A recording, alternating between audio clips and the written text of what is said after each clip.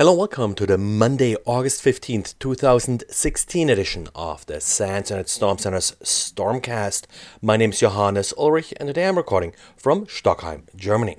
Google released a statement regarding the quad router vulnerability that was announced by Check Point about 2 weeks ago. It's really a set of 4 distinct privilege escalation vulnerabilities for Android phones that use Qualcomm chipsets. According to Google, the exploitability for this particular vulnerability is somewhat lessened because the victim has to install an application. So it's not like the stage fright vulnerability where just, for example, downloading an image in an MSS message or so would trigger the vulnerability. In addition, whenever you do download an application, it goes through the Verify Apps feature if you're running Android 4.2 and later, and in this case the Verify Apps would detect the exploit and would block the application, not giving the user the option to bypass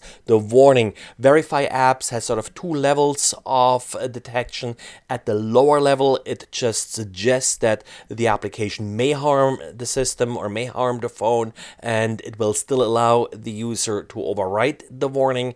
But in this case, the more strict warning would be triggered, which cannot be bypassed, and this is a default setting, so the user would have to specifically disable Verify Apps. In addition, Google notes that 3 out of the 4 vulnerabilities are already addressed in the most recent version of Android. The remaining 4th vulnerability should be addressed in an update that will be released shortly. So in short, Google, probably rightfully so, does object somewhat to the hype that Check Point tried to stir up over these vulnerabilities, and in particular the number of 900 million vulnerable devices is probably much less once you take Verify App into account and phones that are configured to only download apps from the official Play Store.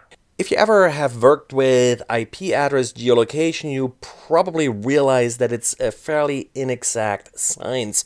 Quite often, if you download these geolocation databases, they're usually pretty good on a country level basis, but beyond that, they often deliver some odd or weird results. For example, if you use the MaxMind database, which is probably the most popular here, it's the one we also use on our Internet Storm Center website for some of our geolocation. If the database doesn't really know where an IP address is located in the US, it always locates it at a very particular coordinate in the middle of the country, which happens to link to us to match up a small farmhouse. Well, the tenants and the owner of that farmhouse are now suing MaxMind because they keep receiving irate phone calls, even visits from federal agents who blindly trust this geolocation data and believe that a particular IP address is located at this farmhouse.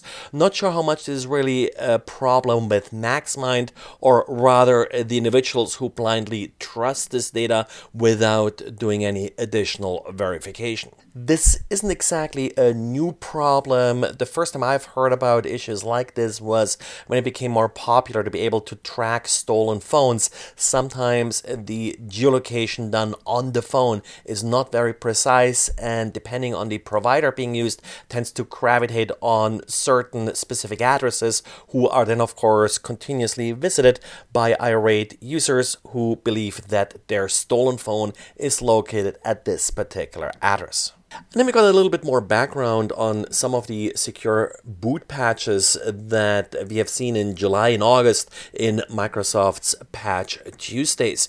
Well, it turns out that with a Windows 10 Anniversary Update preview, Microsoft did by mistake release some supplemental boot policies that can be used to bypass secure boot.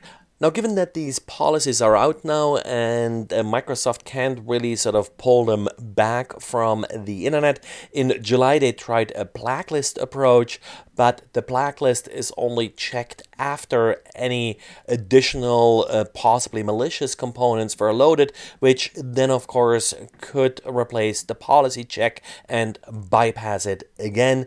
In August, it looks like they did a little bit of different blacklist approach, but not really clear if this will actually work and be sufficient. It does just appear to blacklist some very specific bootloaders that were apparently used.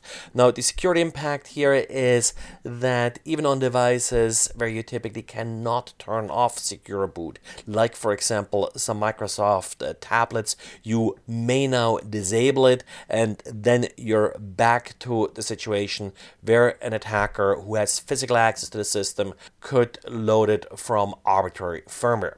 So in short, not much you can do about it, but be aware that secure boot may not perfectly protect your device if you lose physical control over the device. Well, that's it for today, so thanks again for listening and talk to you again tomorrow. Bye.